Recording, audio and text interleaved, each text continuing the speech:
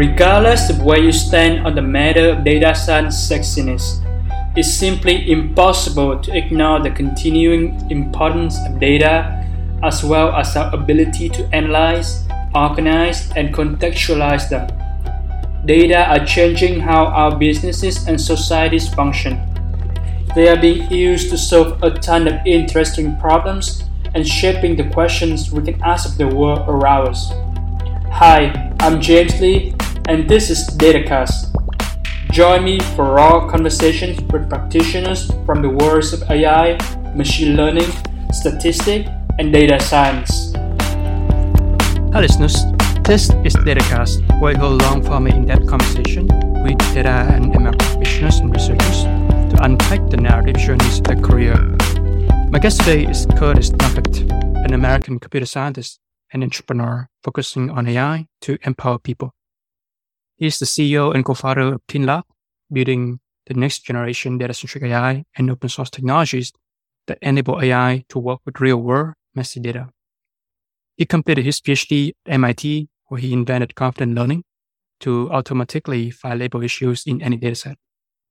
For his work, Curtis received the MIT Thesis Award, NSF Fellowship, and Goldwater Scholarship. Before ThinLab, he worked in AI research team at Google, Oculus, Amazon, Facebook, Microsoft, and NASA.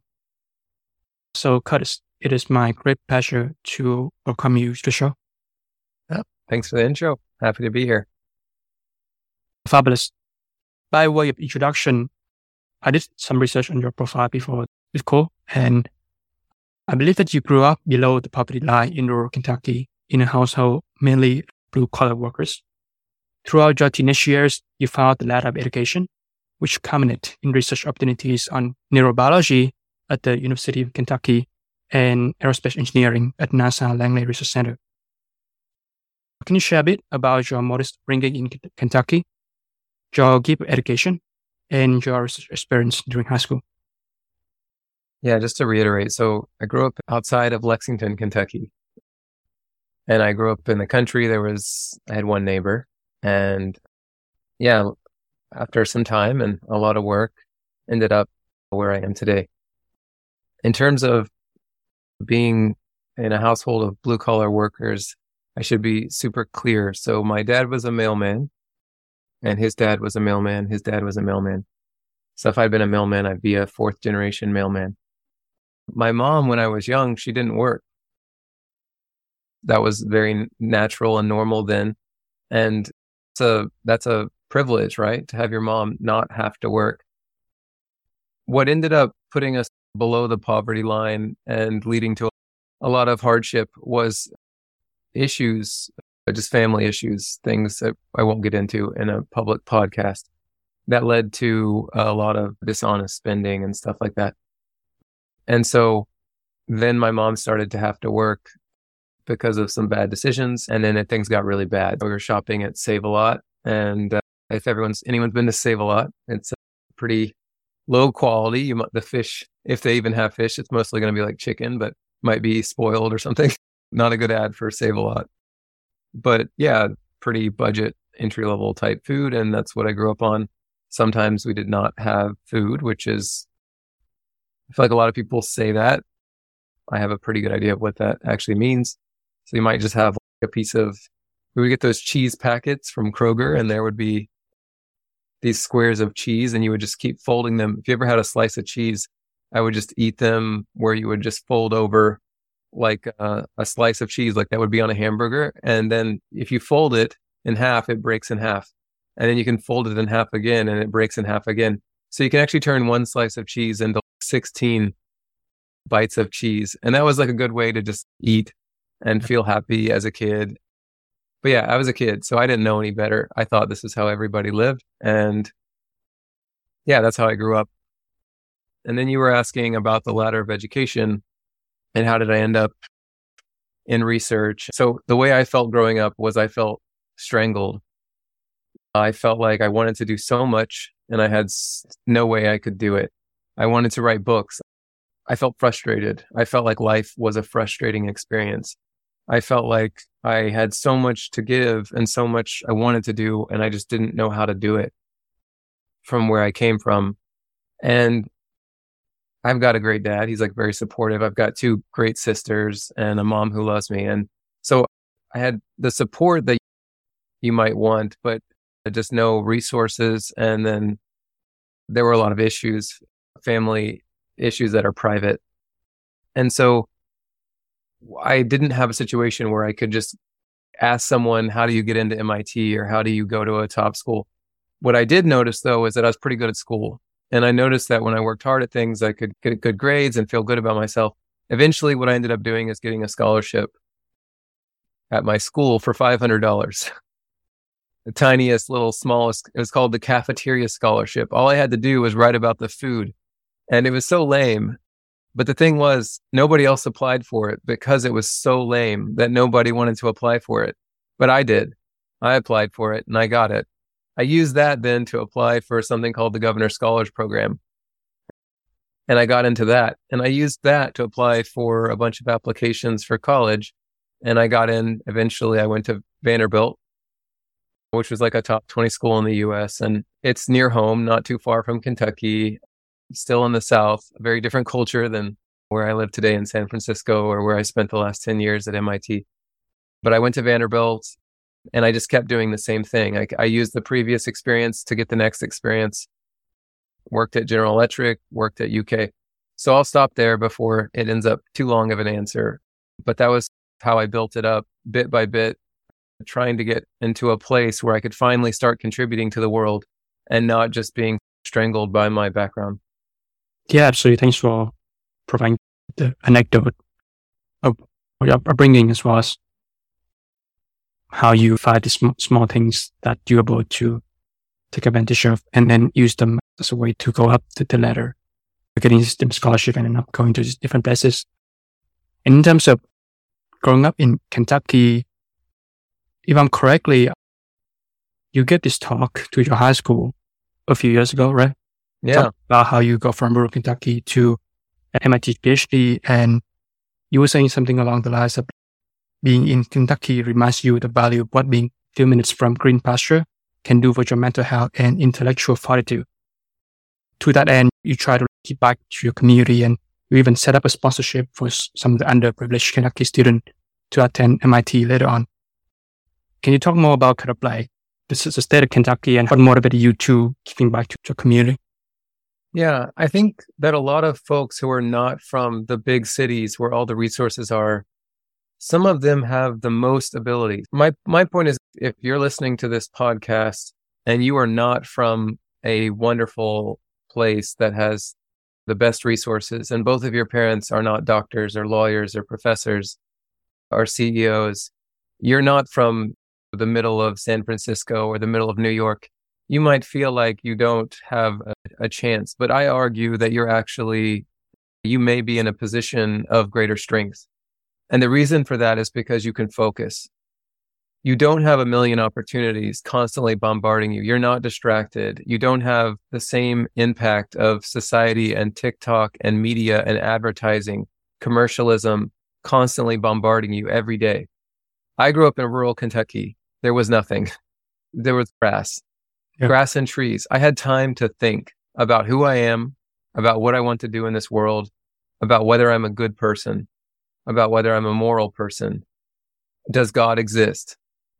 I was in a Christian home. Do I believe in that? Do I think it's a good thing or a not good thing? What are my views on politics? What are my views on society? I had time to think. And I didn't have people telling me what to think. At that time, the internet was still in its infancy. I'm 31. I grew up in the 90s, early 2000s. The internet was in its infancy. We didn't have an internet connection until I was like 11 or 10 or so. So when you're in a situation like that, it's incredible what you can realize about yourself without being inundated by TikTok telling you what you need to realize about yourself, but actually just having the freedom to think on your own. So my point is, if you're growing, and nowadays everybody has TikTok, everyone has whatever the latest new app is. So that's not still true. But what is true is you have less commercialism, marketing, and information being bombarded at you. And I say that's your superpower.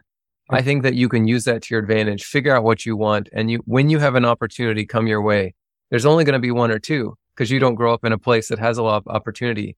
So that's good for you. You know now what to focus on.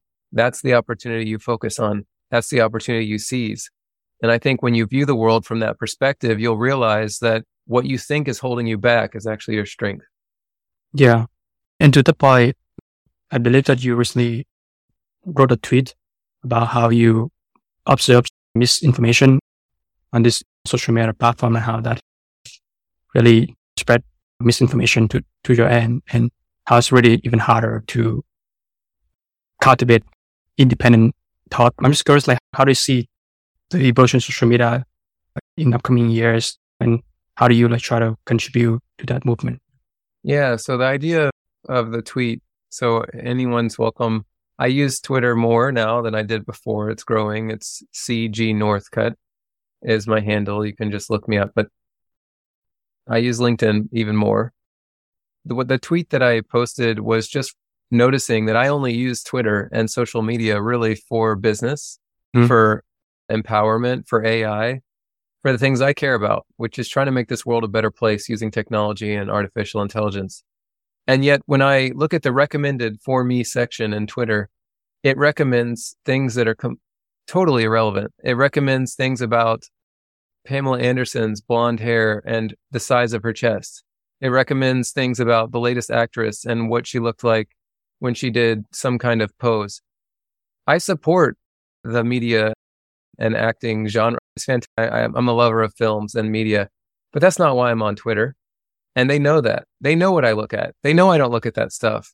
And I don't want to be bombarded with it. I don't want that to be what my mind is filled with. My mind should be filled with the things that I want it to be filled with. And that's how do we empower people? How do we build technology to help people? I run Clean Lab. I want to make Clean Lab the best company I can for our customers. I want information that helps me achieve. That's my goal. And Twitter knows that. They know that's what I'm looking at. So why are they recommending things like Pop Sugar's latest ad or whoever the new fad is or whatever? And the reason is because it makes them money. And that's a problem. That's actually misinformation. They have information to recommend better things to me that are healthier for me and empower me, and they choose not to do that.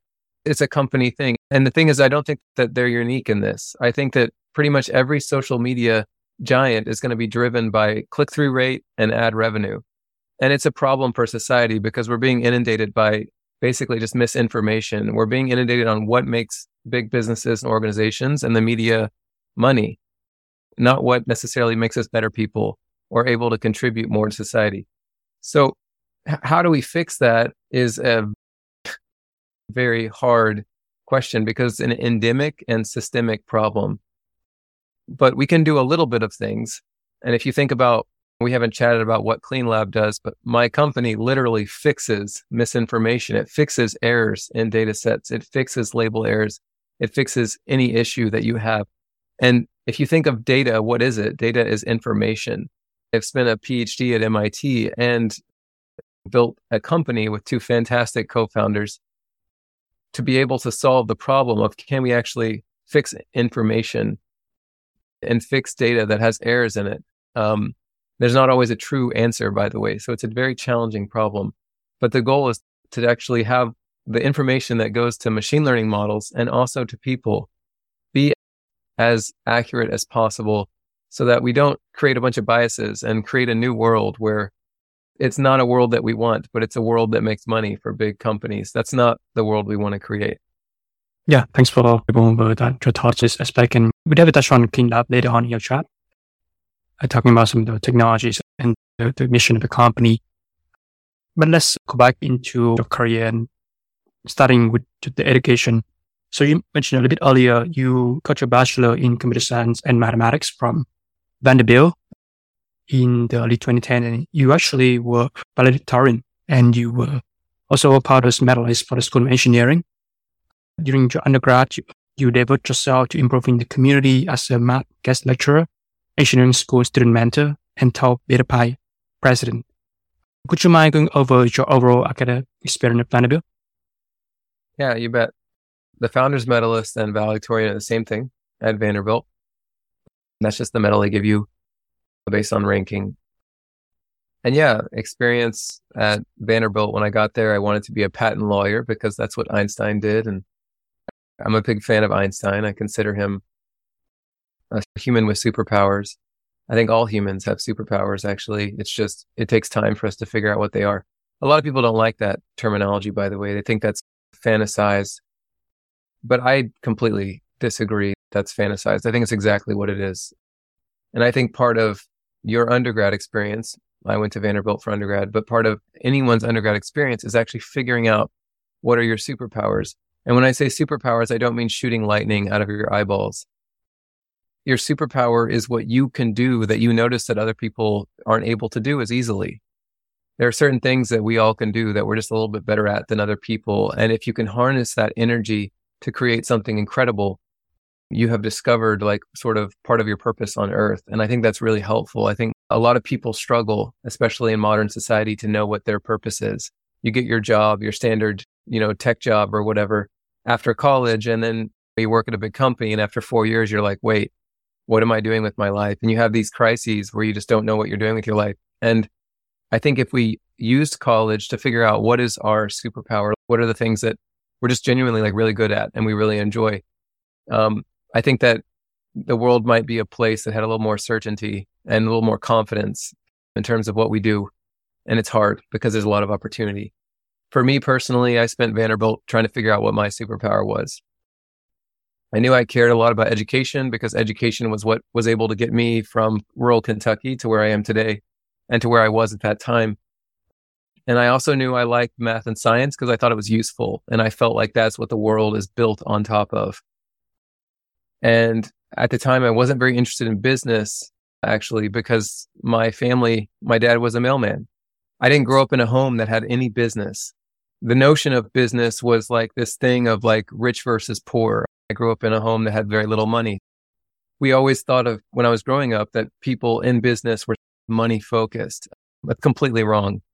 People in business are trying to create value for customers, and they have to make money to do that. Some people in business want to make money, and that's their goal. Totally fine. Everyone has their right and to the pursuit of liberty, happiness, and freedom. And if that implies that they want to make money, then they should absolutely do that. I want to make money. I think lots of people want to make money. But I have other goals, bigger goals, and they're with society. And I can't achieve those goals without business.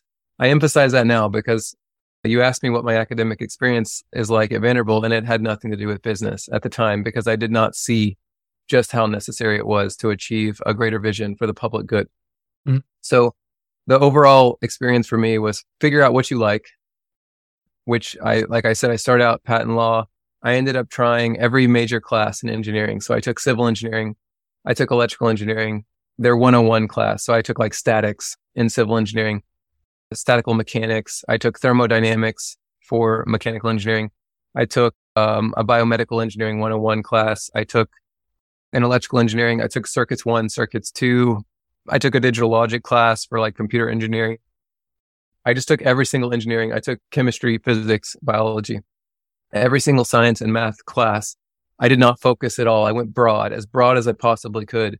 And I studied all of them. And frankly, I did okay in all of them. And once I started to realize that I could do any of them, I wanted to pick the one that felt the most natural to me.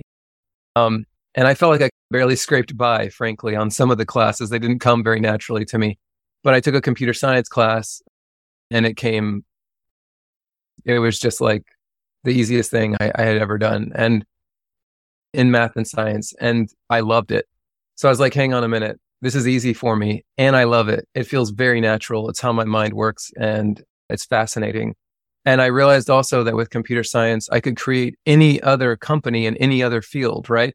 There is no field that's not touched by computer science. Like if you're in the legal system, you can create programs that can search law books and support lawyers or even automate some processes in litigation.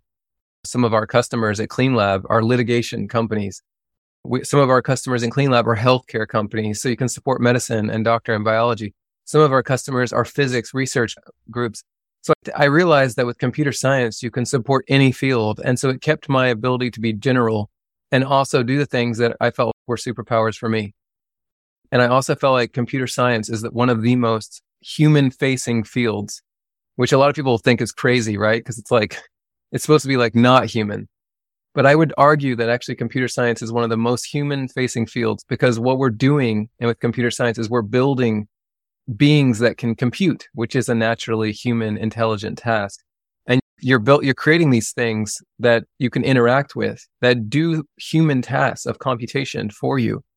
And so you're building something that is meant to work with humanity, and it's meant to be human facing. And I think people forget that. I think it seems like sci-fi, robot, whatever, but everything you're building in computer science is to do computation. And that computation is for a human-driven task, a human-driven goal. So I love humanity. I want to do as much good for humanity as possible. And so at the end of the day, the summary of my time at Vanderbilt was I figured out what I want to do and how to help the people I care about and what I was good at. And then I put all those together into my degree, and I used that to figure out what the next steps of my life were.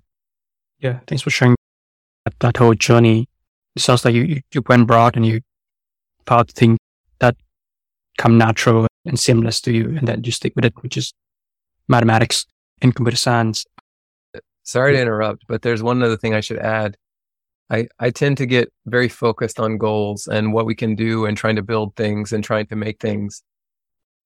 But I left out something really important, which is that also in undergrad, you meet some really special people. And some of the people I met influenced me, especially faculty.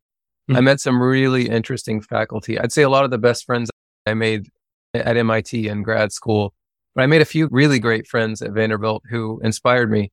I saw people push themselves, and I started to see that there's really no limitations to what humans can do. And then when I went to MIT, that reified that much further. But I just want to emphasize that another great part of the academic experience, especially undergrad, is to try to meet people that are unlike people you've ever met before, really differentiators who change your mind, and they stretch your mind about what is capable for a human being. Be grateful when you meet someone like that, and try to meet as many people like that as you can. And undergrad is a really great place to do that. It does sound like you got involved a lot with these different organizations, student activities like Tau Beta Pi, VU Engineering, etc. And you even a TA for these classes, right? Yeah. I'm just curious, how does, teaching and mentoring benefit your career later on as a, oh my God. as a father of a researcher? Yeah.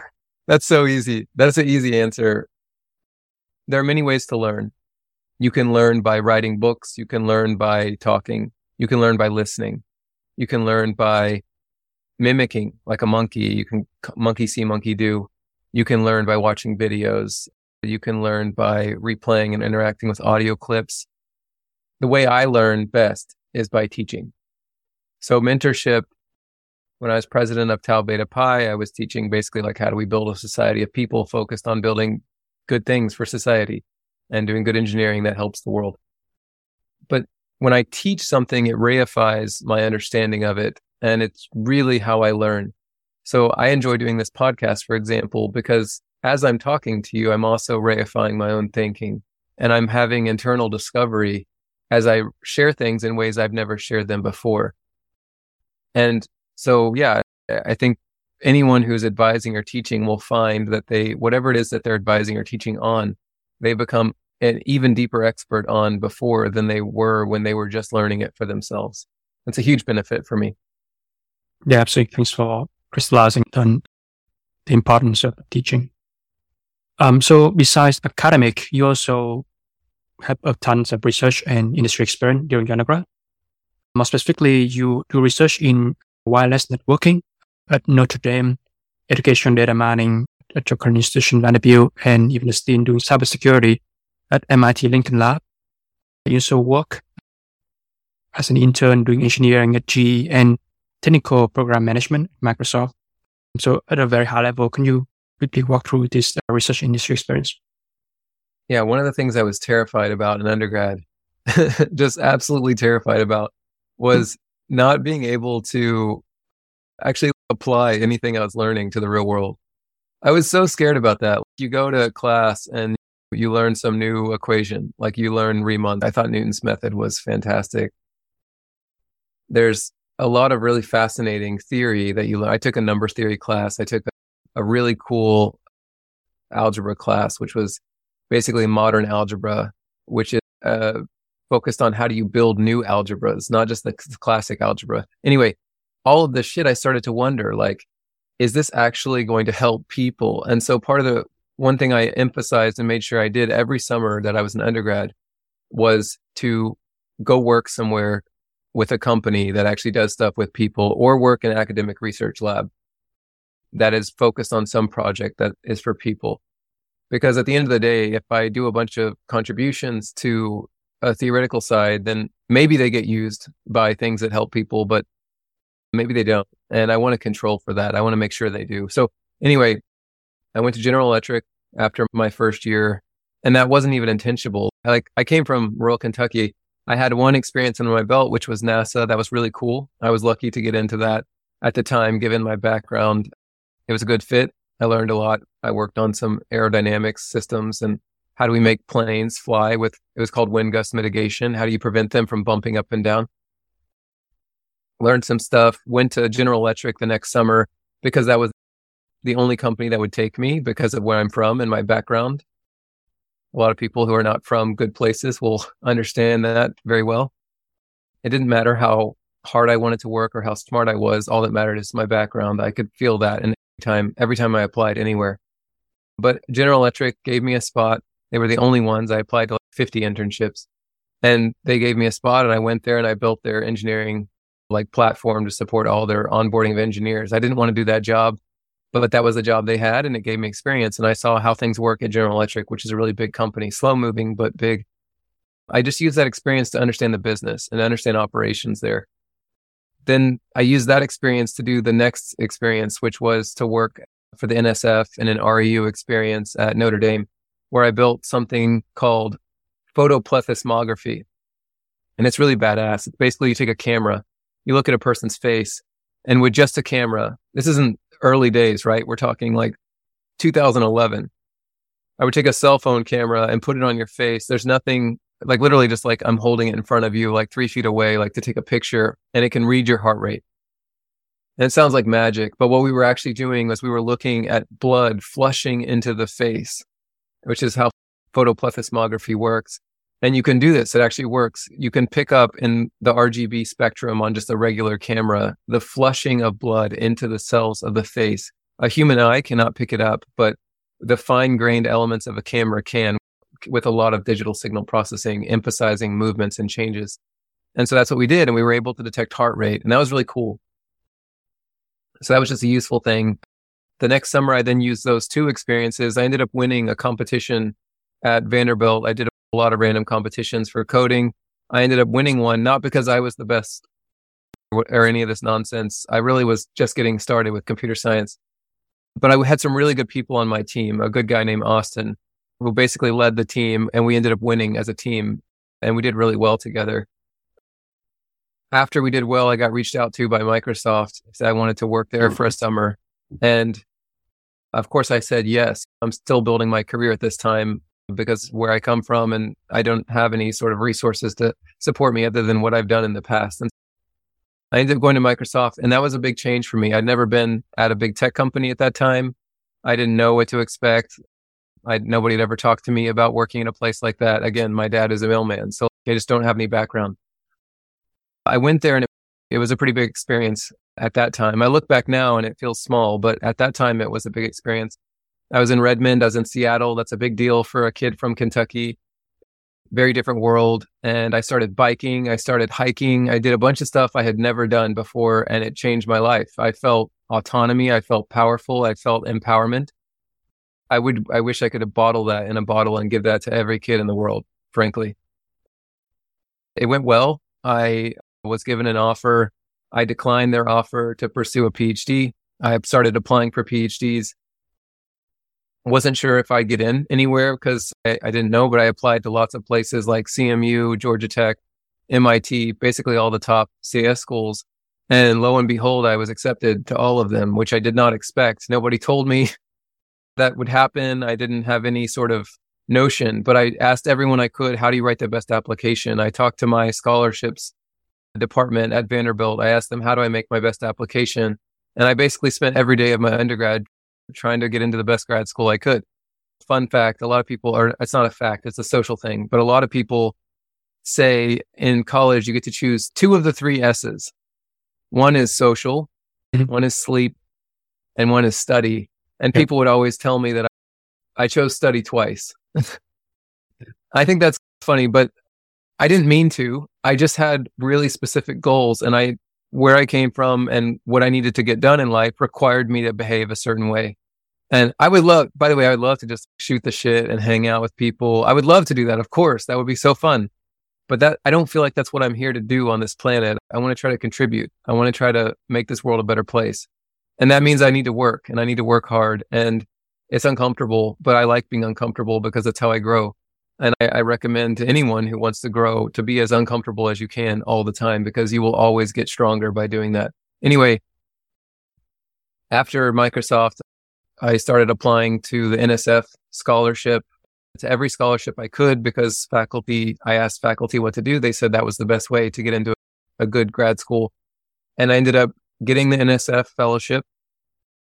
I used previous scholarships that I also had been building up along the way. So I got the Goldwater scholarship before, which I applied for using my previous scholarships, just constantly building it up.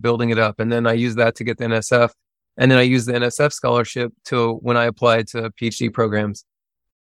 I've ended up getting into MIT and then accepting MIT. At the same time, I was also applying for internships also for the summer before grad school.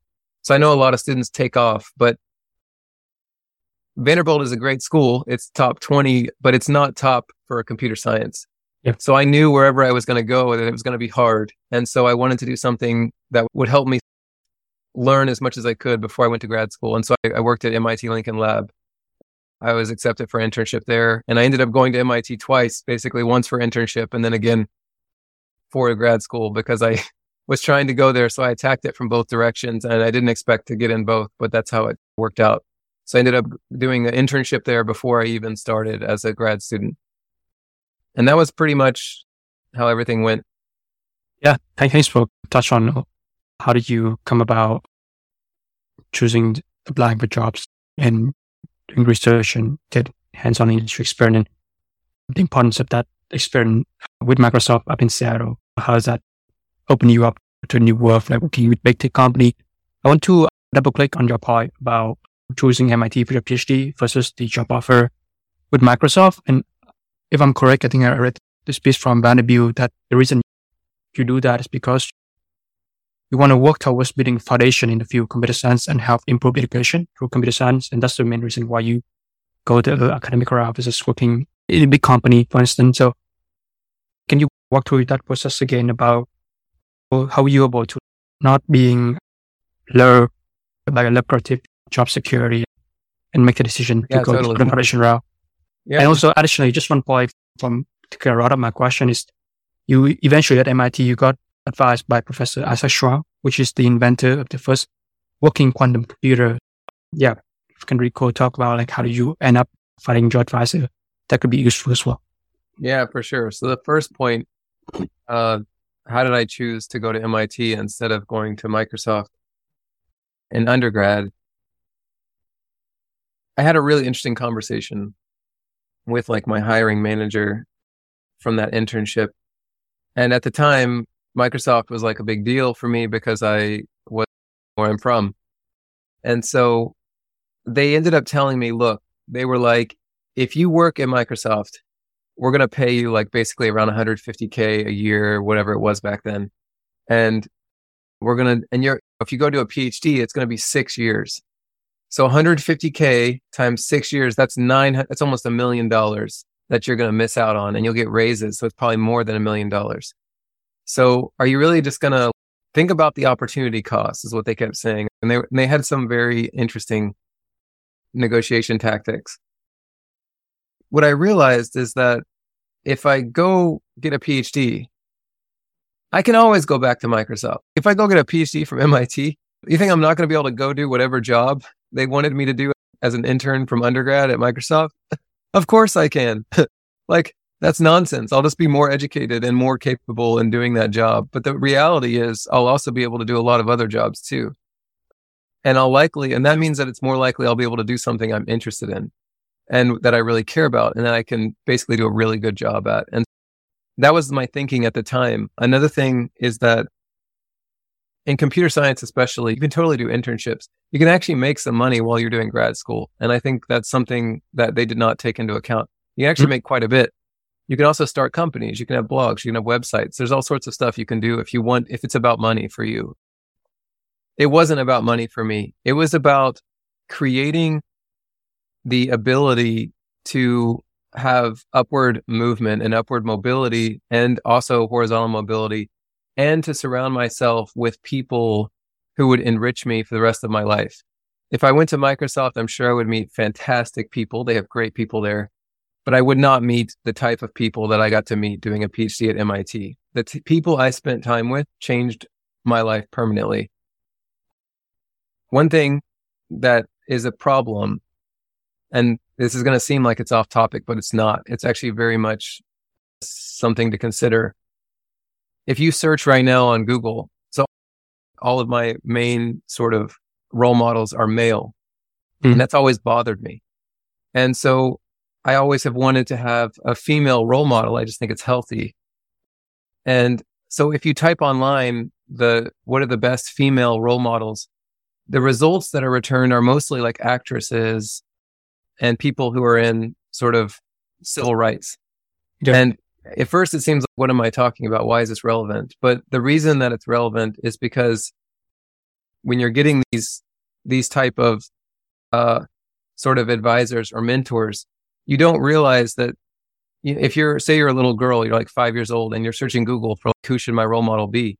You're going to think that your appearance is more important than your brains, or that fighting for emotional and social movements is more important than fighting for like intellectual strength and discourse.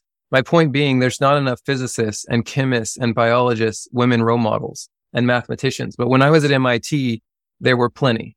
So yeah. I spent 10 years surrounded by some of the most incredible and people in general, but also women, like really incredible, like Regina Barzilay at MIT. Wow. She's like building NLP systems to solve cancer. Like no one would meet her and think she's not a badass. Dina Katabi builds incredible cybersecurity systems. Daniela Roos is like runs CCell, like super badass. Tamara Broderick. These faculty at MIT redefine what young women would think that they can do in the world. I want to be in a place like that. I want to be in a place that's surrounded by world leaders and people who redefine genres. So it's easy. MIT versus Microsoft, it's just no comparison. And the amount of, if we're going to talk numbers and dollars of cents, the amount of wealth that you can generate once you have understood how the world really works and understood how to really build incredible things is uncomparable. It is literally incomparable compared to working at a PM at Microsoft. There is no comparison. But yeah, in the beginning, you're going to take a pay cut and you're going to lose some money. But the long term, in terms of what you'll be worth in 30 years, there's no comparison. And even if it's not in dollar and cents, the value that you'll have and the confidence in yourself. And it's not even about the confidence. It's actually in the ability.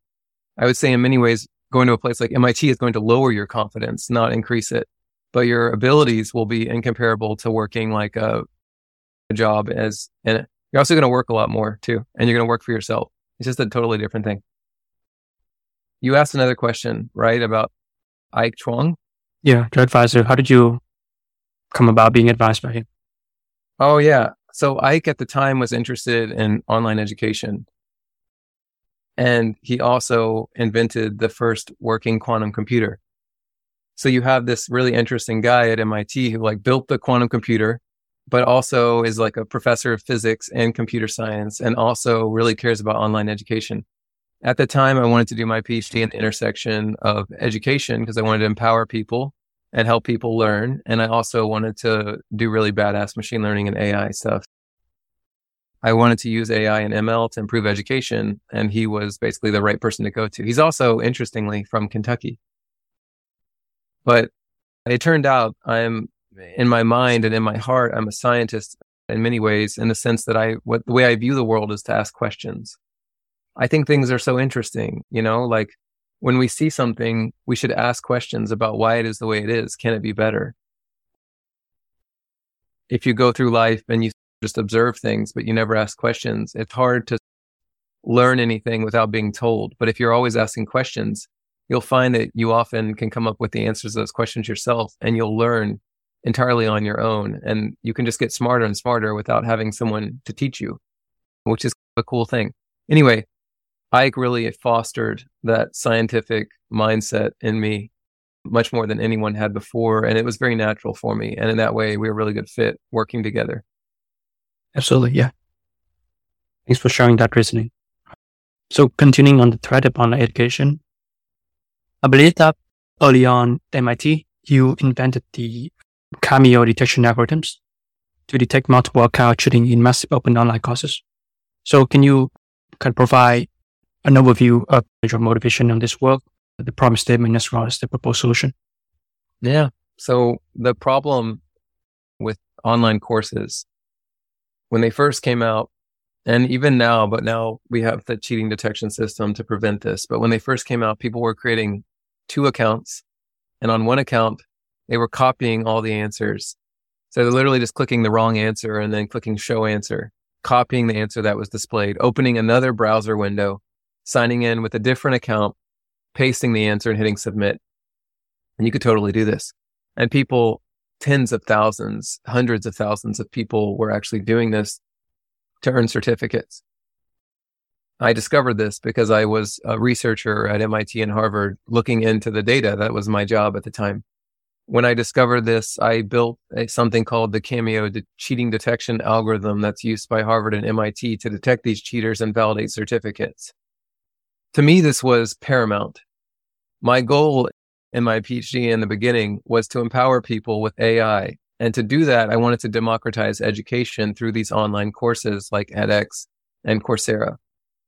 If it turns out that a kid from where I'm from in rural Kentucky, or a kid from India, or a kid from China, or a kid from Singapore, or a kid from Malaysia, they can't actually improve their life using an MIT or Harvard certificate because other people have cheated, ruining the worth and the value of that certificate for them, then we have failed in our goal to democratize education. And so I spent the next 2-3 years validating those certificates and building an algorithm that could detect if that cheating was occurring, so that you wouldn't have a bunch of people who couldn't actually do the work getting jobs based on these certificates. And that way somebody in the future could earn one and have a better life, and people actually have some faith and trust that these are reasonable certificates, meaningful in their intention to suggest that person is actually knowledgeable in that field. I see. Was any interesting findings that you discover? I was just shocked that tens of thousands of people were cheating. But yeah, cheating is pervasive. It's actually a really serious problem. And it's because when you can do very little work and have big promise in your life, that's a big deal. Fundamentally, there were 2 things that came out of this. One is I realized how much bad data there is in the world in terms of like certificates. They're not actually meaningful. And this is when I first started to realize the implications of misinformation and errors in data on society. The second one is I realized that machine learning and AI had no solution to actually deal with training an ML algorithm on noisy data, which was shocking. So when I was doing this work, it was like 2015, 2014. And I tried to train an ML algorithm that could predict if someone cheated based on their course history and their course data and their course information, looking at all pairs of accounts. And it turned out that there was no good algorithm for general classification tasks that could train on noisy labels, like basically whether or not they cheated or not, or whether their certificate was valid or not. We didn't have any true labels. We didn't know for sure. To put it very clearly, you never know for sure if someone did not cheat or not. And so if you don't know that for sure, then you don't have true labels. You have noisy labels. And sometimes we had errors in the label. So you try to train an ML model on those messy, bad data, and you would get a model that didn't work very well. And so I changed my PhD and I started building a field that makes AI actually work for real world noisy data. And that was a pivotal shift for me in terms of what I ended up doing for the next 10 years. Absolutely. Yeah. So let's make a pretty good transition point talking about that change in your PhD research, and it focused on dataset uncertainty estimation. And more specifically, you introduce confident learning, which is a family of theories and algorithms for supervised machine learning with label errors. And to that end, you also open source CleanLab. And I think you start working on this library back around the 2015, 2016 area, and this is a Python package for learning with noisy labels and putting label errors in dataset. Would you mind unpacking the evolution of your research throughout your PhD career, starting with that ship that we just talked about? Yeah, sure. When I started working on CleanLab, the idea was I wanted to apply it to the education problem. And so I had a discovery that if you try to train an ML model on bad data, you can actually look at the predicted probabilities and you can get ideas of class distributions and different statistics about how confident the probabilities are in each class for a given example. And then based on what the label actually is, you can see if there may be an issue. And I started to expand on that. And I was able to build some very strong theoretical guarantees that could show for real world data sets using any model, as long as the model is reasonable, you can actually get exact error finding. And this was shocking that you can just take a data set and you can throw it into using any model that will give you like these, let's say 90% accuracy, and you can find errors in it exactly. And then we found in real world data sets that this doesn't hold, that actually in real world data sets, it will make mistakes because the probabilities are pretty bad. So then we started doing some more work. How do we make this more robust? And I started working on it more, doing more statistics, more class things, figuring out when it works, when it doesn't work. And we were able to get to the point where we could, for any model and any data set, give a pretty reasonable guess of what the errors are in the data set. Of course, it makes mistakes. It's not perfect. It would actually be insane, by the way, if someone promised you, and I use the word insane intentionally, not like just using it. It would be insane that someone could say for any data set in the entire world, you can find every error in it perfectly. I would just be like, okay, I'll give you a data set of 7 billion examples with like completely arbitrary errors. And if you could actually find every error exactly, then I would question your methodology if you could promise that you could do that for any data set, no matter what the data set is. There are always going to be data sets that where the labels don't even have anything to do with the features. They're like totally random. And you'll never expect to do better than the model would do on perfect data either, just to be very clear.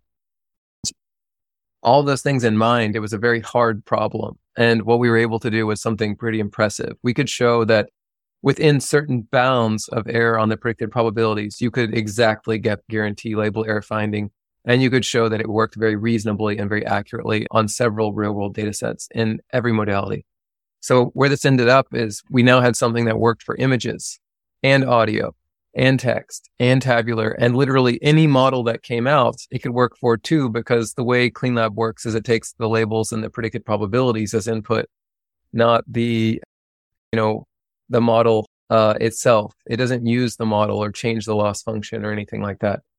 Yeah, that's where we were at. People didn't believe that it worked in the beginning. I gave some talks in Australia and Sydney, and people literally just told me like, I think this is bullshit. I don't believe it, blah, blah, blah. And I found that very motivating. And so my response to them was to build and create the open source package. And I released it. And I said, at that point, 6 months later, I could go to those people and say, okay, you didn't believe it. That's totally reasonable. It was a pretty impressive thing. In fact, I think if people believe everything that you do the first time, then you might not be doing something that's hard enough. Yeah. If you build a company and everyone's like, yeah, that seems like very simple. And of course, that's exactly what I expect it to do. Then anyone could build that. So like when you're building something that people are shocked by, or they find it magical, or they find it hard to believe, then you might be onto something. You might be building something that's not easy to replicate, or it's a challenging problem, or it's interesting. And that's where we were with CleanLab. And so what I did is I open sourced it and I said, okay, to those people, now you can run the algorithm in one line of code. And people started to do it. They started to use it. And I didn't market it. I was in grad school. This isn't a business at the time. I was just in grad school and people started to use this thing and it got picked up and by like random engineers and academics and scientists. And before I really was paying attention to it, I was just getting my PhD. We had tens of thousands of people using CleanLab from many of the major tech companies, including Microsoft and Google and Amazon. And I started to realize this is much bigger than a grad project. This has become what will become a company. Absolutely. Thanks for talking about the theory behind confident learning as well as the motivation behind building the open source package, CleanLab. I want to touch on confident learning quickly a bit. You wrote this blog post introducing confident learning a few years ago, and I believe that it is based on the principles of pruning noisy data, counting to estimate noise, and ranking examples to train with confidence. And this field is still relatively new. How do you see the evolution of confident learning as a subfield within the upcoming future? Yeah. Research perspective, talking about that. Yeah, it's really interesting. It's hard to know how it will evolve. From the academic perspective, you get more accurate citations, but this is a really useful thing. So from the business perspective, lots of people are already trying to build their own things based on confident learning. In the last 2 years, I've seen about 100 companies spawn up that none of them are doing, they're not quite that far along, or they're not doing fully focused on just being able to fix or correct data, because that's what we do at Clean Lab. But I've seen all sorts of things about data quality. One interesting thing that you experience founding a company is some of the things that I wrote in grad school on the open source repo. So fresh, so Clean Lab. That was like a phrase I used. I see people copy that all the time and apply it to their own companies. So if you search so fresh, so clean, you'll see that people have just copied that and they just use it for their companies. Another phrase that I would always use for the open source that we use at Clean Lab is automatically or just find and fix issues in your ML data. And now if you search that, you'll see many companies have just copied that language. And so there's two answers to your question. One is, yeah, people are using confident learning. The academics who are using it, it's more about the pursuit of knowledge and trying to improve it and grow it. And it's being used as a foundational new paradigm, a new way to think about machine learning in terms of the data. And in some ways, this is not my language, but people have told me that they see it as a foundational paper for the new notion of data-centric AI, which is nice. I like that Andrew Ng is supporting data-centric AI and therefore supporting confident learning in the field that we invented at MIT. So I think that's really cool. And then from the business side, I'm glad to see lots of people using the work. I would prefer they don't copy our language verbatim, but that's part of the startup world, and it can be an intense world, and I don't worry about it too much.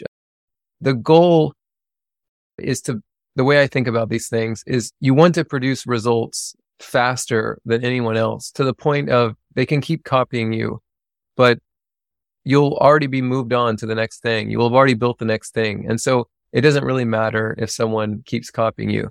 They shouldn't, but it doesn't matter too much because you'll already be building the next thing while they're spending all their time in the dust copying what you did previously. But yeah, it's different. So that's the business side, and the academic side has been pretty good.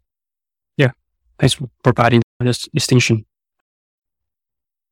And you talk about how Clean Lab got adopted by a lot of organizations, big and small, throughout your time as a PhD student, right?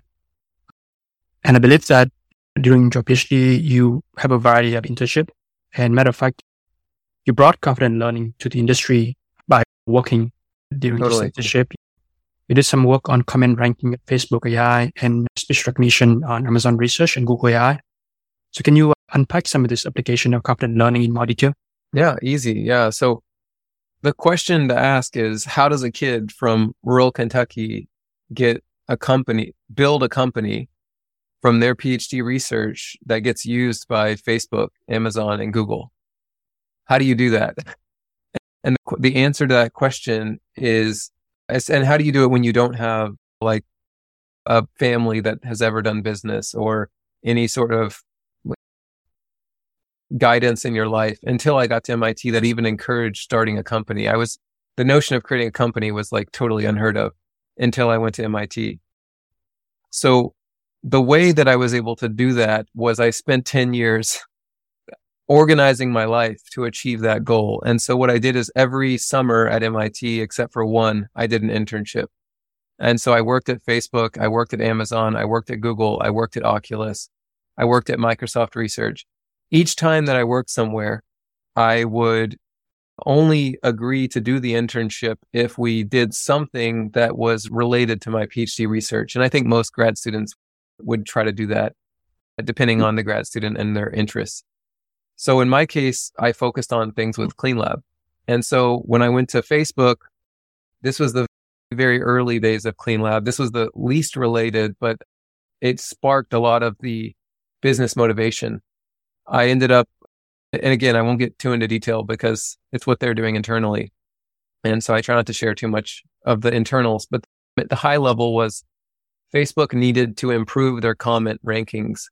So if you were on like Donald Trump's page and the topmost comment was like, about hurting people or something that was very negative, what we wanted to see is that actually what people want to upvote. And so what I looked at, is this a noisy upvote? Basically, is the label upvote, downvote incorrect? Is it noisy? And the way that we could estimate that is based on what is the type of stuff that someone normally upvotes.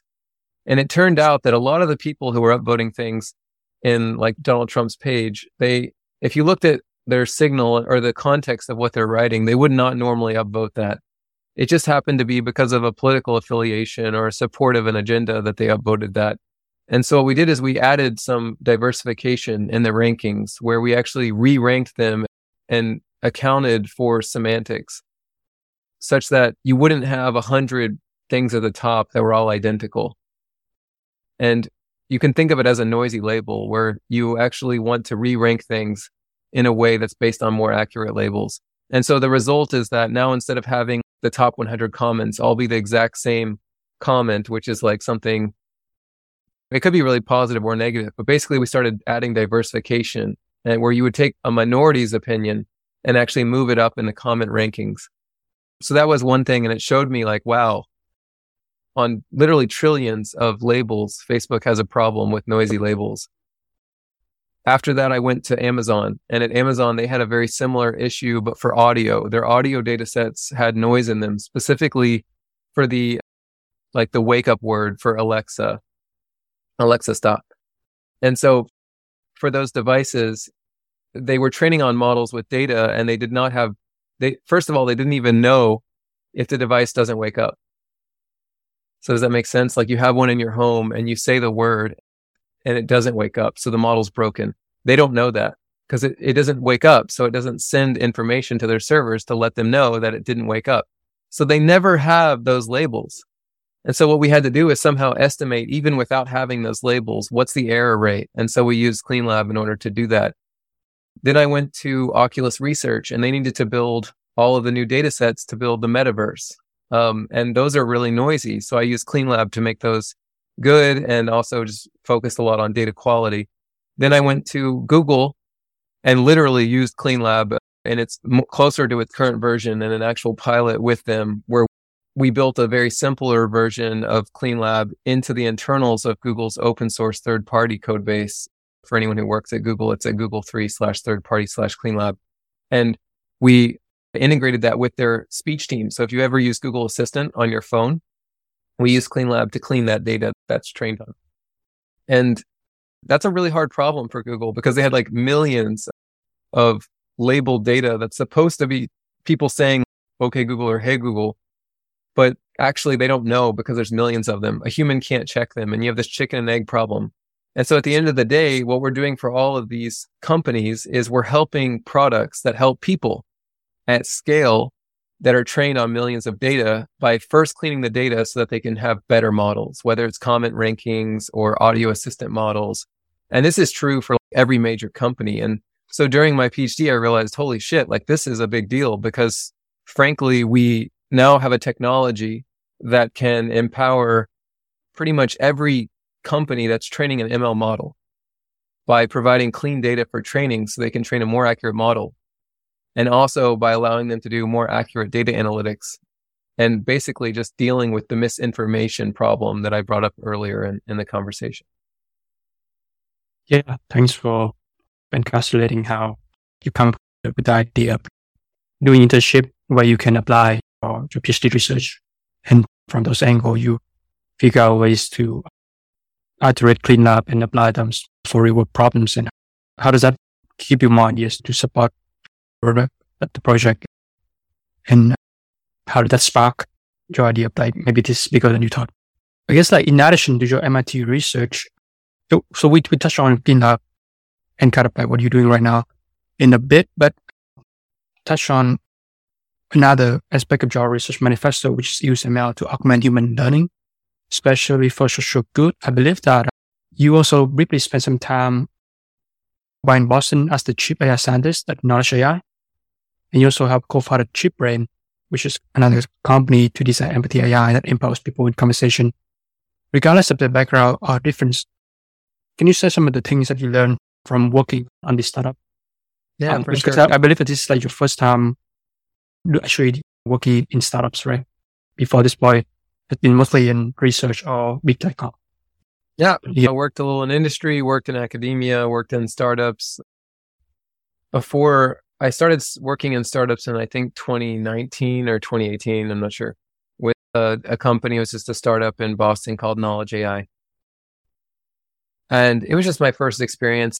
They just reached out to me, and at the time they was one person, the CEO, and they had one engineer, and they needed a chief scientist to build and understand how to build their AI systems. And so I was a grad student, and they were able to provide some support, and also I could help them. And I built a few things for their fundamentals, their recommendation engine, and also a learning paradigm that like helped you learn vocabulary and for like new students learning new words.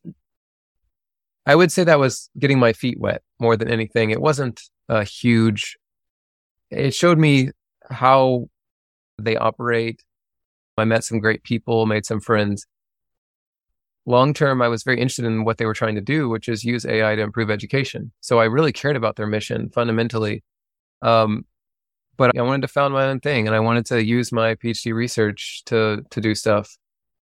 It was a different type of startup than what I had been spending a lot of my time building a network and skill set around. And so it was great to learn and to help out a mission I care about, but it wasn't my core focus.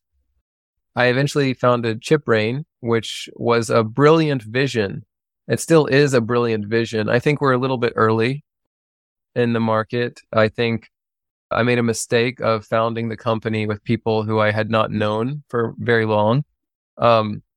And so ultimately it didn't work out. There were some health issues with some of the co-founders and some stuff that just couldn't work out, where I didn't see it being long-term viable once I learned a little bit about those health issues. And there was just some things that I didn't know, but the vision was beautiful. And I built the most incredible team of MIT folk, friends, tons of friends of mine were on that team. It was really a beautiful experience.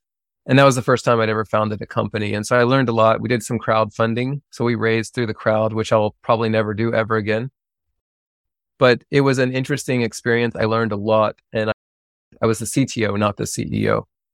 So I built the tech and I built the team. And I think we did a great job on the tech and the team.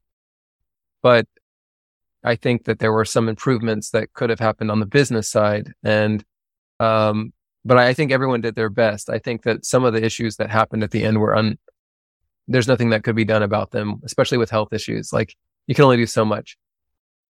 And so I then ended up working along the way, all the while CleanLab had been getting more and more use in the open source. And then we had several companies reach out about acquiring the open source, acquiring my research, hiring me as like a whatever position, and basically like acquiring CleanLab. And that gave me a price range. I started to realize this thing is worth several tens of millions of dollars. We can do something bigger with it.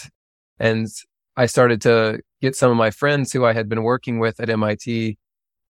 We had been publishing papers using CleanLab that were very successful. One of them was the best paper nomination at NeurIPS. We were featured in Andrew Ng's a podcast with him, or as like it was a workshop with him. We showed up in several places in the news for our work using CleanLab. And I started to realize like, ChipBrain was a great experience. I really enjoyed it. But the real opportunity was what I have been working on for 10 years and building, which is my CleanLab, which is my PhD, which was CleanLab. And some of my best friends were also working on this with me. And it just started to become really obvious. The market wanted this, the people wanted to buy this. And this was how we could empower AI to actually work on real world data for people And I had spent so many years building on this thing. It just became really obvious. So I left ChipBrain. I ended up going full-time as a CEO and co-founder at CleanLab, co-founded with Anish Athalye, who is an absolute powerhouse from MIT, has 30,000 plus citation or Google Scholar stars on his projects, which is more than every other company in our space combined, just as one human being, a very impressive individual and one of the smartest people I've ever worked with. And our other co-founder is Jonas Mueller, who again is one of the smartest people I have ever worked with. So these people were not just PhDs from MIT. These are some of the best PhDs I ever met in 10 years at MIT. And I was able to co-found a company with them, which I'm grateful for every day. I'm very lucky to have the co-founders I have.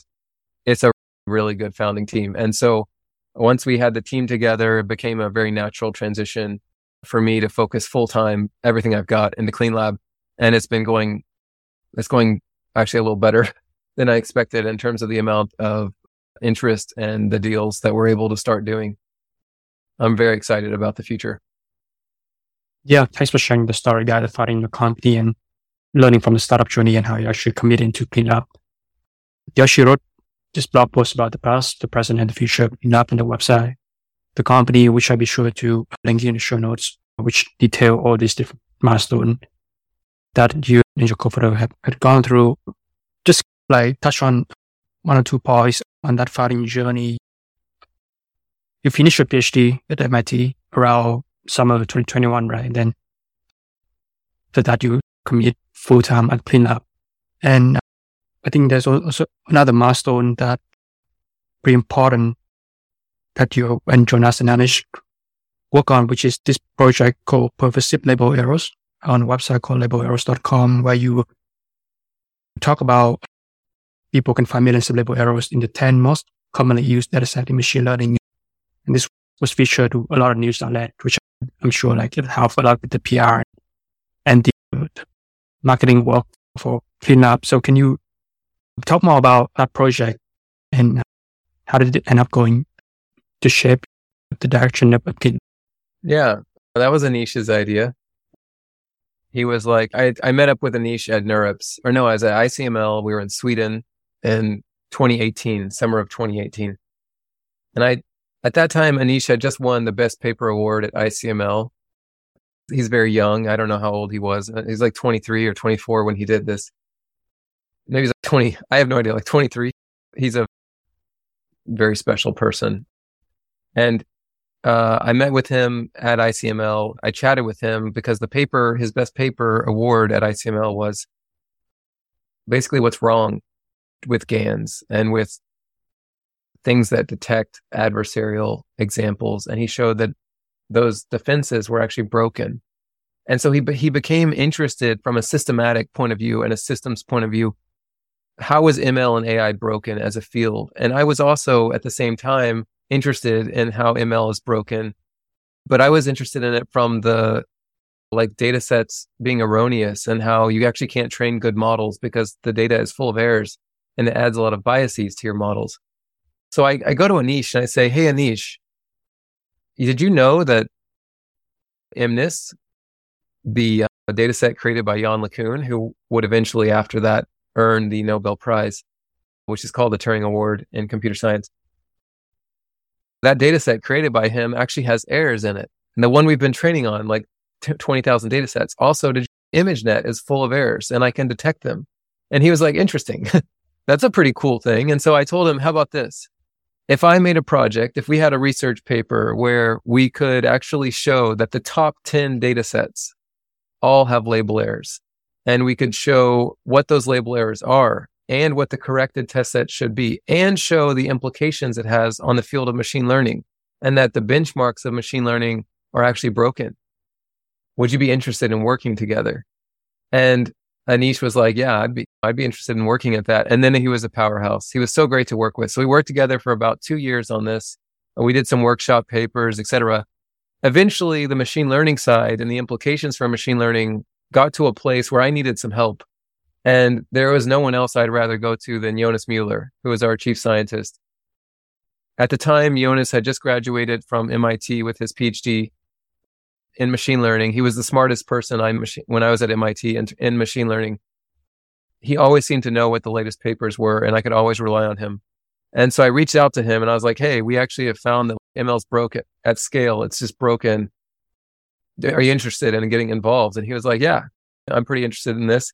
So he starts looking at how we can think about this. And he starts discussing that in the real world, data sets are not like curated benchmark test sets.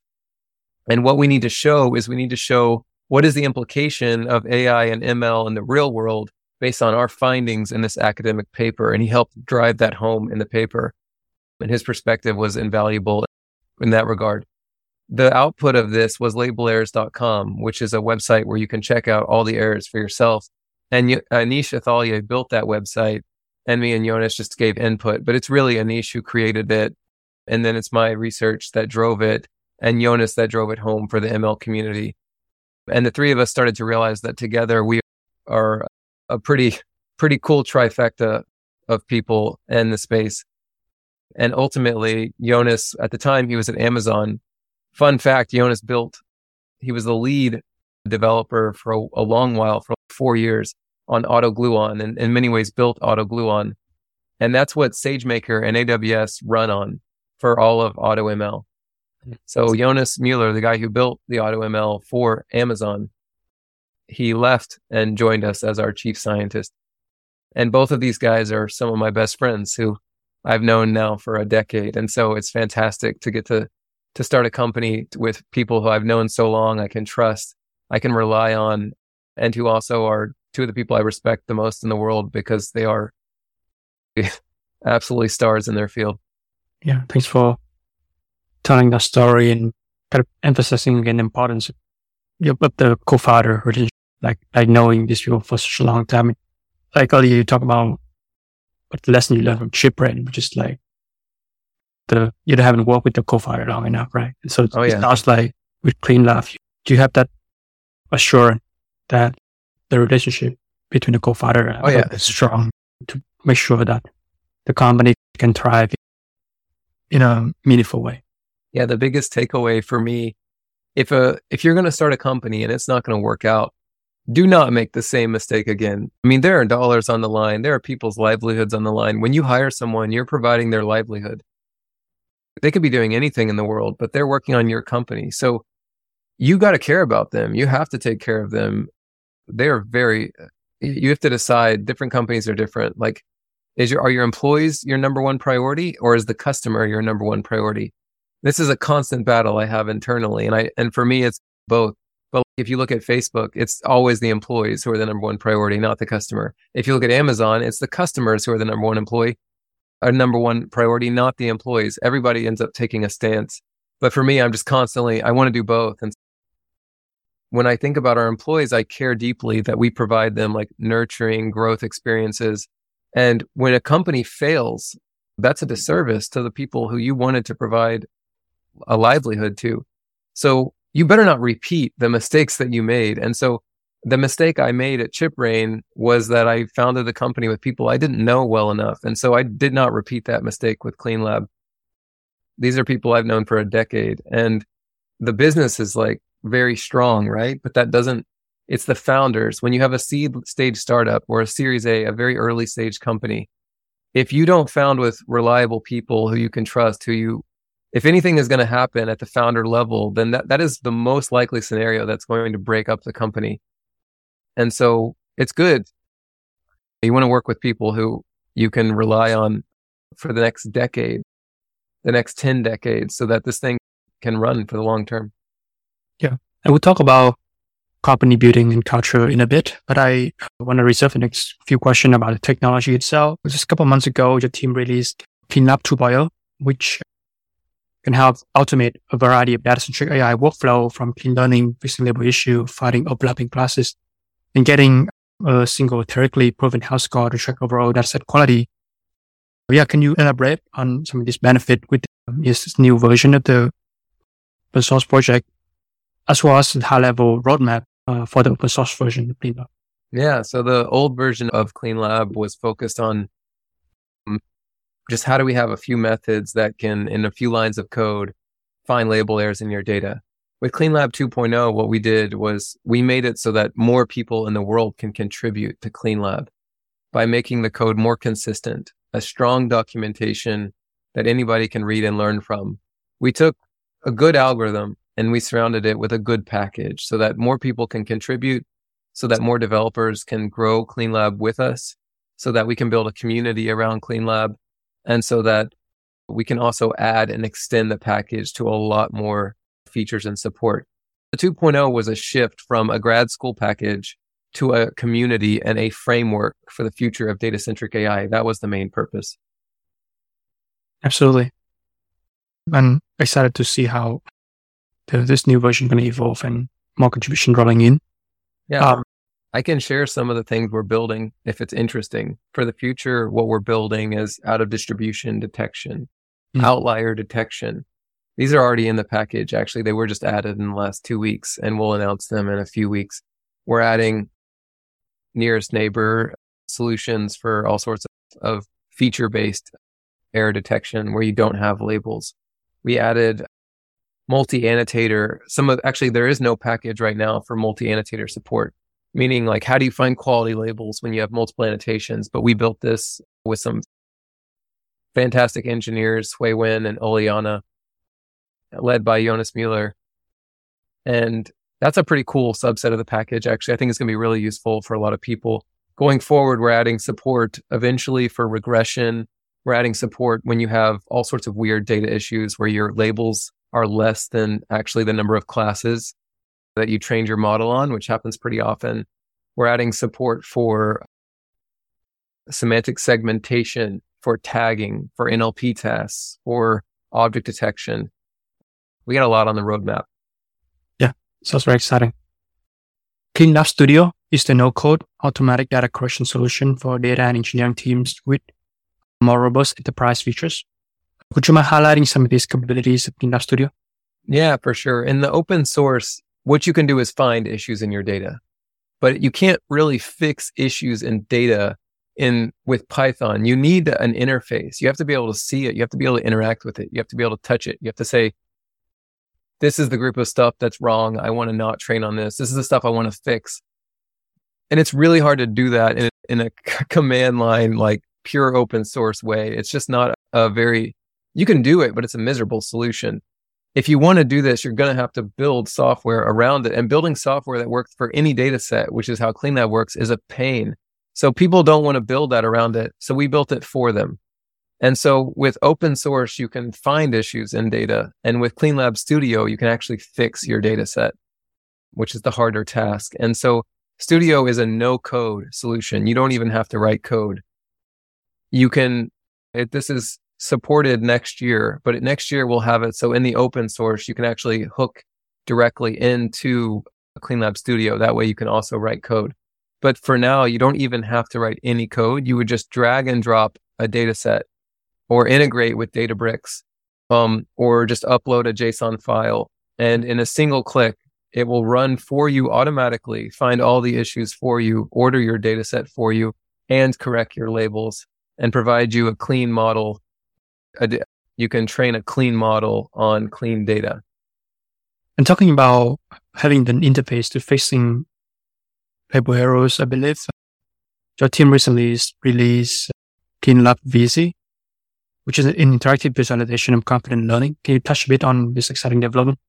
Yeah, Busy is the playground. Have you ever used like Playground for TensorFlow? Have you ever checked that out? I think I come across it, but Yeah, like people wonder, how does deep learning work? So they created the playground for TensorFlow. People wonder, how does confident learning work? The field that we invented at MIT. And CleanLab is built on confident learning. And so people just kept asking, how does this thing work? Most organizations, most businesses are very secretive about how their algorithms work, but we're not. We're from MIT. We have an open source culture. We want to give to the world, and we hope that the world will give back to us. Along the way, we're providing something that you can't do without using the product. And so we're willing to be able to give away a lot because we have a lot to give, and we also have a lot of value through CleanLab Studio. And people are getting a lot of value from CleanLab Studio, and so we can afford to release these algorithms. CleanLab Busy is a way for you to easily understand how those algorithms work. It's an educational platform for you to play around and see how CleanLab, it's a very simple simplification, but it shows you a simplification of how the CleanLab Studio works and how confident learning as a field works, like at a pretty simple level. For sure. Thanks for going over all this technology from the open source project to enterprise solution as well as the educational resources. So let's take up your sort of technology hat and put on your CEO hat. Hiring is a critical responsibility of any early-stage startup founder. What lesson have you learned to attract the right people who align with CleanLab's culture? Yeah, so one thing you learn pretty quickly when you're starting a company, especially like in a C executive role, it's a tech company, it's an AI company, but really what's one of the most important things is actually HR. And I think that's often overlooked. Building a good culture is really important. My friend Cody, who you also interviewed, he always says, and I agree with this, and I have also embodied this. I got this from him. He always says that our first product is our culture. And I feel the same way at CleanLab, that our first product is our culture. We have a really good team. If you go to cleanlab.ai and you look at the team, it is a very good team. About half of us are from MIT. The rest are from Stanford, University of Washington, Cornell, Harvard, UPenn, NYU. It's a very good team. When you have a team like that, we're only 15 some people, but we actually interviewed 800 people. That's really unheard of for a seed stage startup. It's because we had a good idea already. We had a good technology. We had a good market fit. We needed to build a good team. And so the thing I would just want to emphasize is that not everyone has to do this, but we're not building like an app that just is built on top of DALL-E. We're not building like a quick, easy thing where the tech takes a week. We're building a revolutionary new technology that makes AI work on any data set for any model. That's hard. That is a hard thing to do. This isn't like a quick thing. This is going to take a very special think tank. And so we had to be really careful about the people that we hired, but we also had to hire good people, moral people, kind people. And we did a really good job of that. That's probably one of the things I'm most proud of that I've been involved in and that we've done as a founding team, me, Anisha, and Jonas. And the team themselves, they've also vetted everybody. We've established a pretty special group of people. And yeah, I would say that was probably one of the hardest things we did and also one of the most important things we did, which is interesting because you think building the business or having the right pricing model or the right sort of marketing team, but we already had a pretty good market fit and we have a pretty good notion of like our pricing model and our business. What we needed is the right people to build something that's going to stand for a while. Just touching on culture fit part of you, you mentioned in one of your previous answer, how do you still internally struggle with this different piece of the business? You're talking about how Amazon prioritized customers, Facebook prioritized employees, Google prioritized technology, and given some of your experience, you try to bring out some of those into CleanLab. Can you talk more about that? Yeah. How do you prioritize why? Yeah. So part of the goal of me working at Google and Amazon and Microsoft and Facebook and Meta, Oculus, the goal of this was to see how everyone works and then incorporate that into CleanLab. I'll just share an interesting perspective. When you interview with Facebook, the way this is as a researcher, not as like an engineer. I don't know about engineering, but as a researcher, when you interview with Facebook, they work with you and they basically they tell you like, here's a manager. We're going to find you a manager. And then you actually work out the project later. It depends on the group, but that's one of the options. And I worked there twice, both at Oculus Research and also at Facebook Ad Research. Both times I did not settle on the project until after I got there. So that's how they handle it, which is interesting. When I was at Amazon, we didn't even set up an internship until the project was already predetermined and they found a manager to match the project. Also interesting. When I was at Google, the way it worked is they had a team and a project in mind. And what they did is they set up a way where they had someone who was willing to work on your project, but you would hone it down and work out the specifics, but the project was driven by you. So it's more similar to Amazon. And when I was at Microsoft Research, it was entirely free flowing, where I literally just joined a group generally with the objective of helping people on a particular thing. And I didn't even know what the project was going to be until I was there for a month. It was very free flowing academic.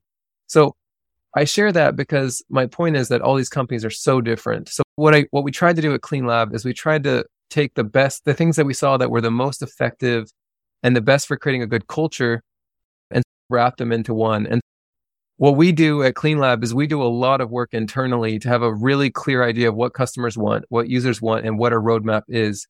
And when we're hiring people, we let them know. We say, hey, this is what we're trying to build. This is very real.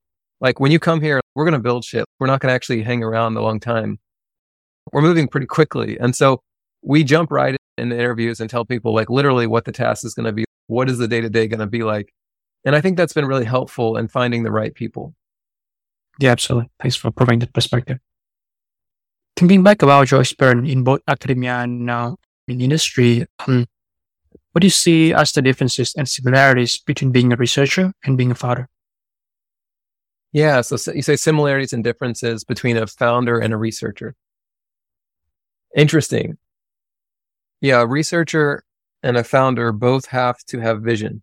I think they both can be more effective if they're good leaders. There's a big difference between a leader and a manager. A leader is someone who has a vision that they see before anyone else. And their goal is to get everyone else to see their vision with them. And if they have achieved that, they are a good leader.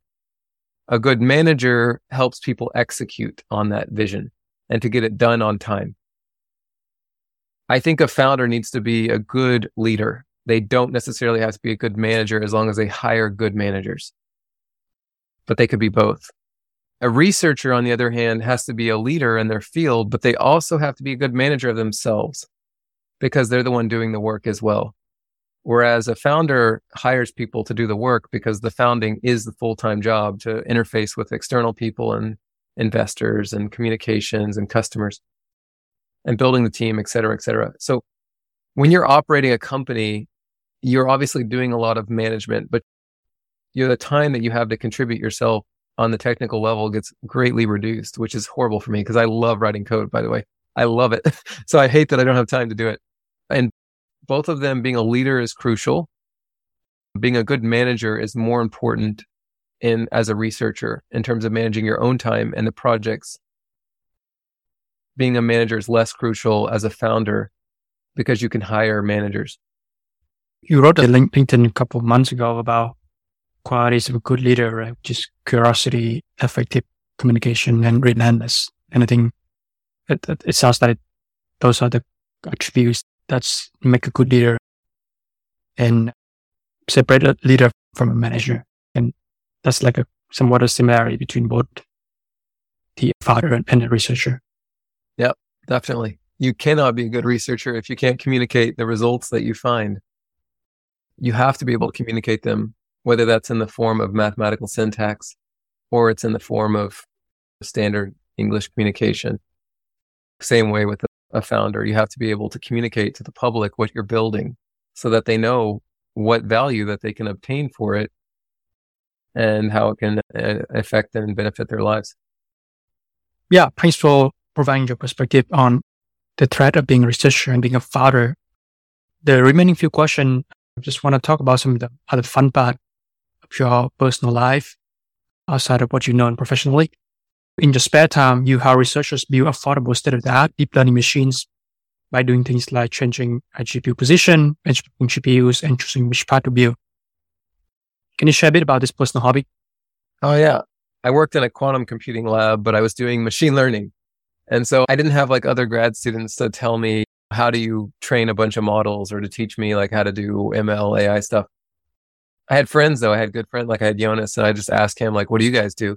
And he'd be like, yeah, our group has access to a bunch of GPU rigs and we can just run our experiments on those GPUs. And I was like, oh, okay, that seems pretty important. So we didn't have any of those. And so I built them myself. And in the beginning, I had a pretty tight budget And I was able to build a really powerful machine with very limited funds, like $7,000. And I was able to, it turned out we ran the experiments for our first papers on AWS, and we spent like $30,000. And so I started to realize, holy crap, are people out there in the world not able to do AI because they can't afford to run AI experiments? Because that's a travesty. Like, we shouldn't be preventing the growth of a field of science that benefits humanity simply because people can't afford to run experiments. That's a travesty. And so I started writing blogs, releasing how to build these machines for free. I didn't charge anything. It wasn't a business. I just wanted to help people.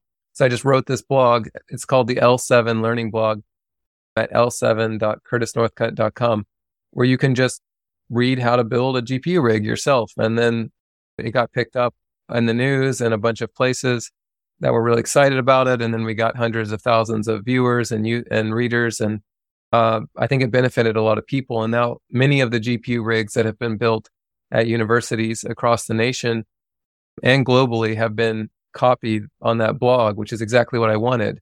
So now we've got tons of smart people who are able to do ML research because they now can actually build the machines at an affordable price. And I'm very happy about that. I want as many people to do AI and ML as they want to, and I'm glad to empower them. I think it's awesome.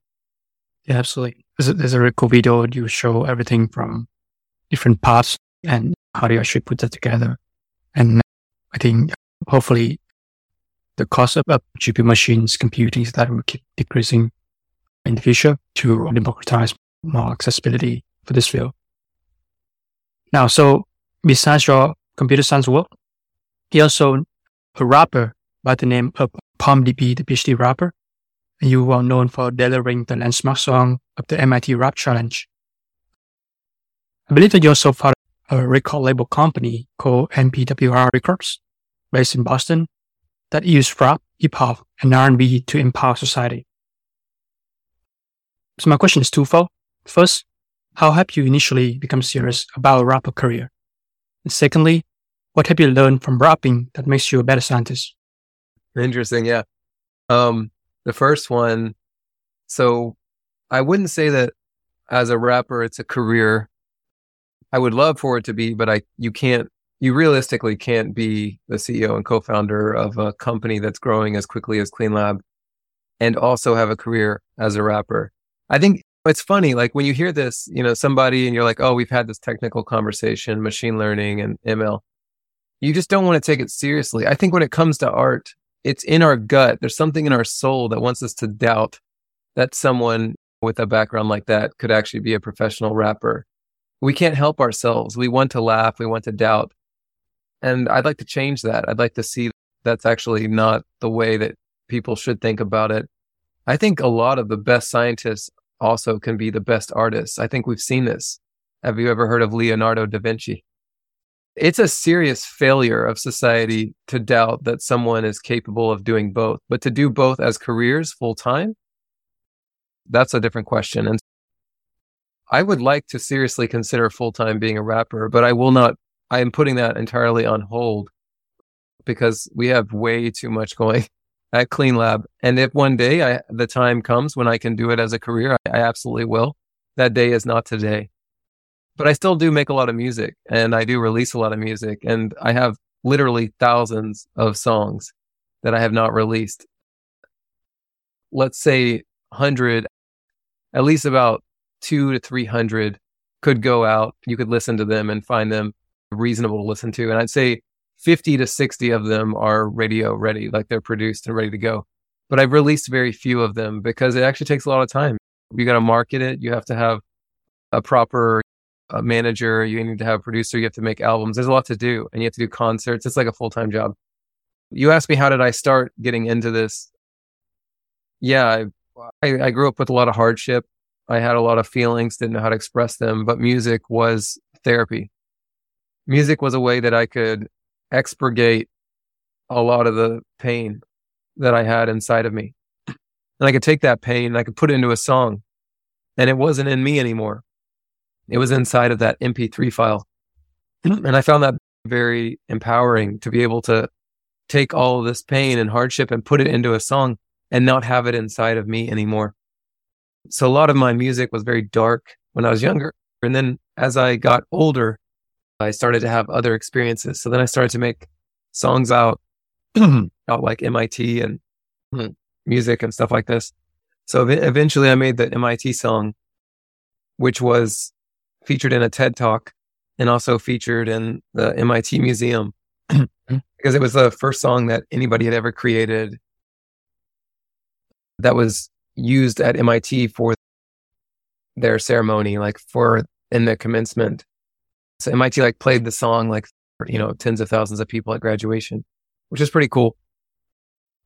But yeah, I also did some concerts in India, New York and Mumbai and India and the slums, and did a bunch of different work, and then founded a record label just because I was doing this independently. So I wasn't signed with anyone. And so it just made sense to do it through a record label. But yeah, short of it is, I would say more than computer science, actually, rap music is something that I enjoy because it's so human.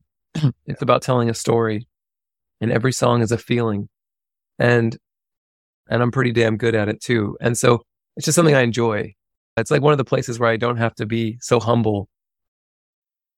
But to be honest, like it's a very humbling thing to do, because if you go out and you ever do like a battle with somebody or you release a track, everyone's listening to you and they're judging you.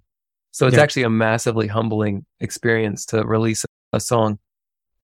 But it's also, rap music is about being confident about who you are. And so that's why I say it's a place where you can be confident. Whereas science is not an emotional thing. Building a company is not emotional. Building a company and doing science it should be dispassionate.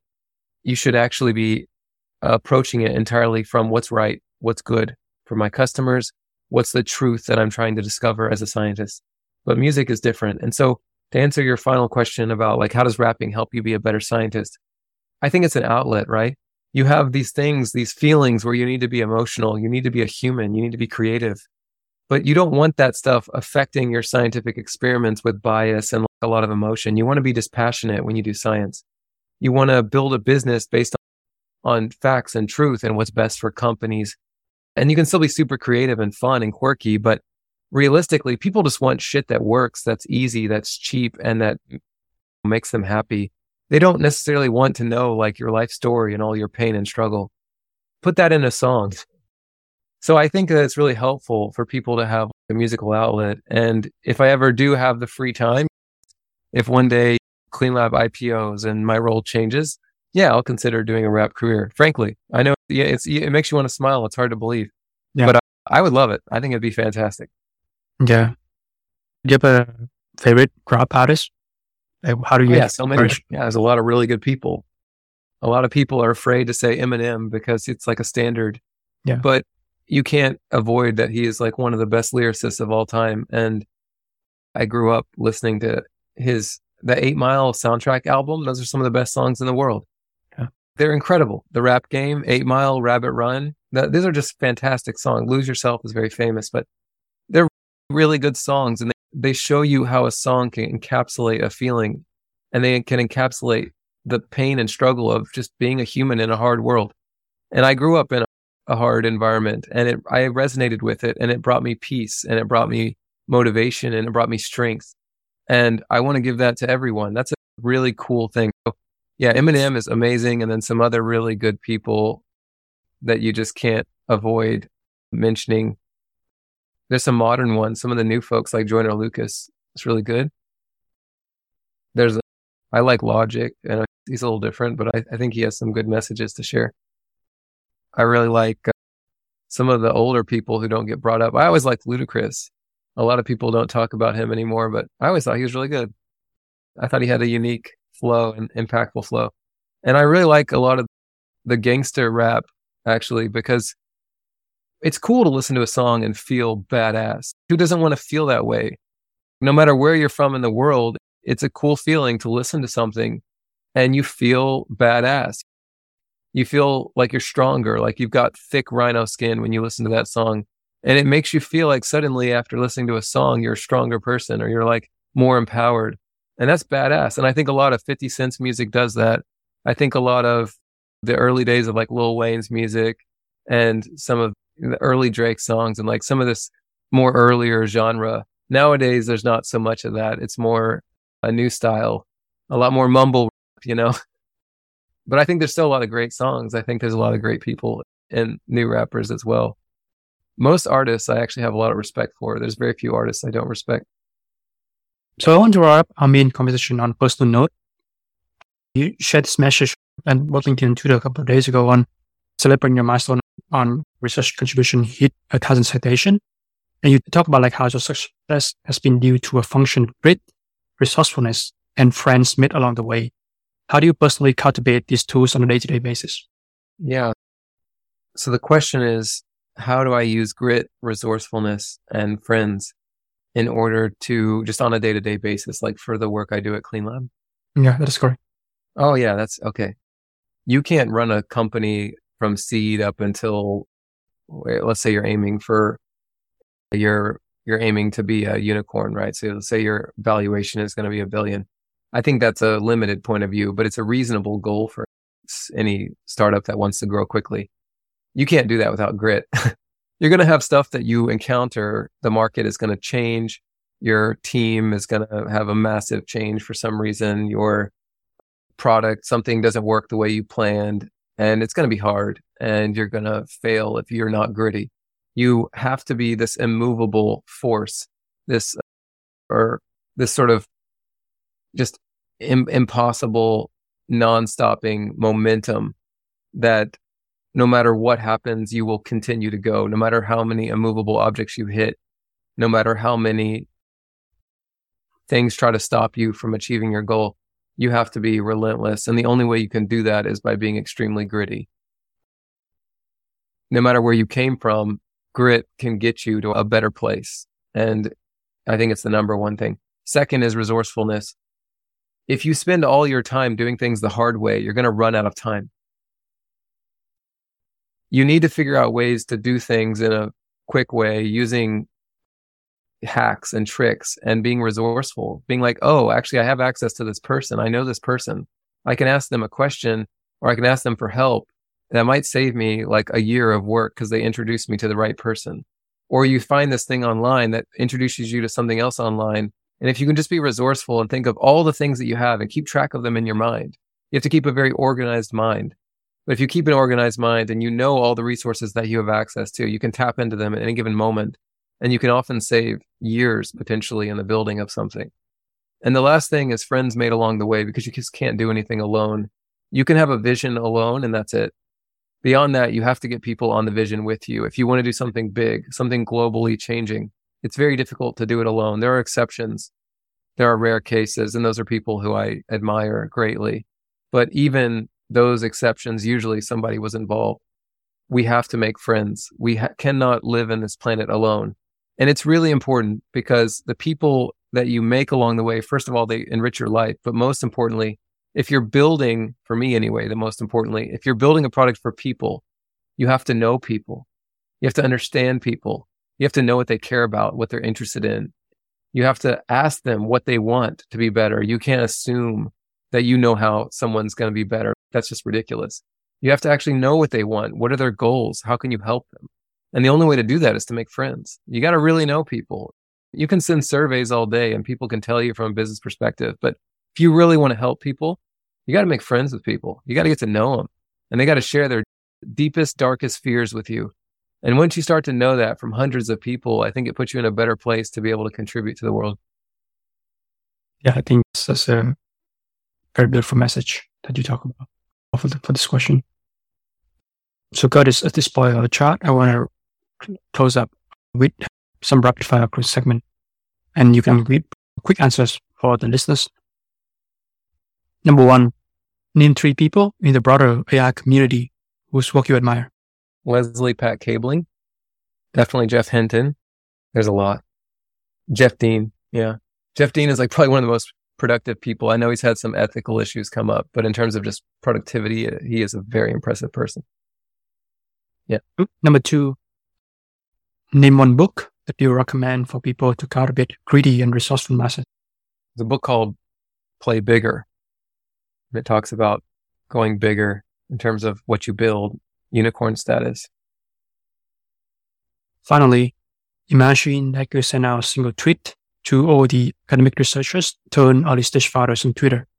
Right. I would tell them to do what they love, because everything I said about being gritty and resourceful and making friends is much easier when you love what you do. I think that's a great way to conclude our interview.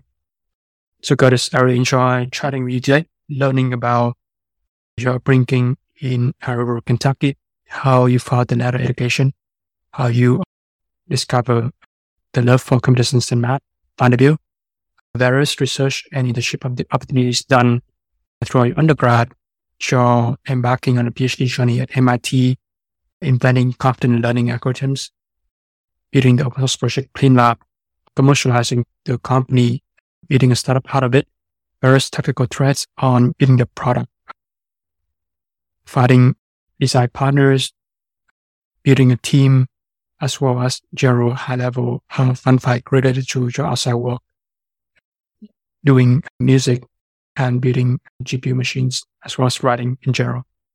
I think there's a lot of very interesting and thought-provoking bit of insights that you share, from the way you view the future of machine learning to the way our society can do to empower more underprivileged people. That I'll be sure to go to the show notes, and I definitely hope that people can take advantage and learn more and get inspired to do new things and leverage technology to empower their own communities. I'll be sure to include everything that we discussed today into the show notes, so listeners can to take a look and follow up and learn more about some of the exciting work being spun out of CleanLab in the future. And I'll be sure to our written coverage of this interview. So yeah, Curtis, really enjoy spending close to 2 hours today with you and learning about your story. And I hope you have a great rest of your day. Yeah, you too. You can find me on LinkedIn or Twitter, and check us out at cleanlab.ai. Wish you guys the best. Thanks. Well, that's the wrap for another episode of Datacast. Hopefully, you have learned something insightful and interesting from my guest today. You can read the show notes from the podcast website at datacast.simplecast.fm. If you want to get instant updates when a new episode is released, either follow me on Twitter or subscribe to my newsletter on my website jameskelly.com. It is my greatest pleasure that you listen to this podcast and take advantage of the data revolution coming upon us. Goodbye for now.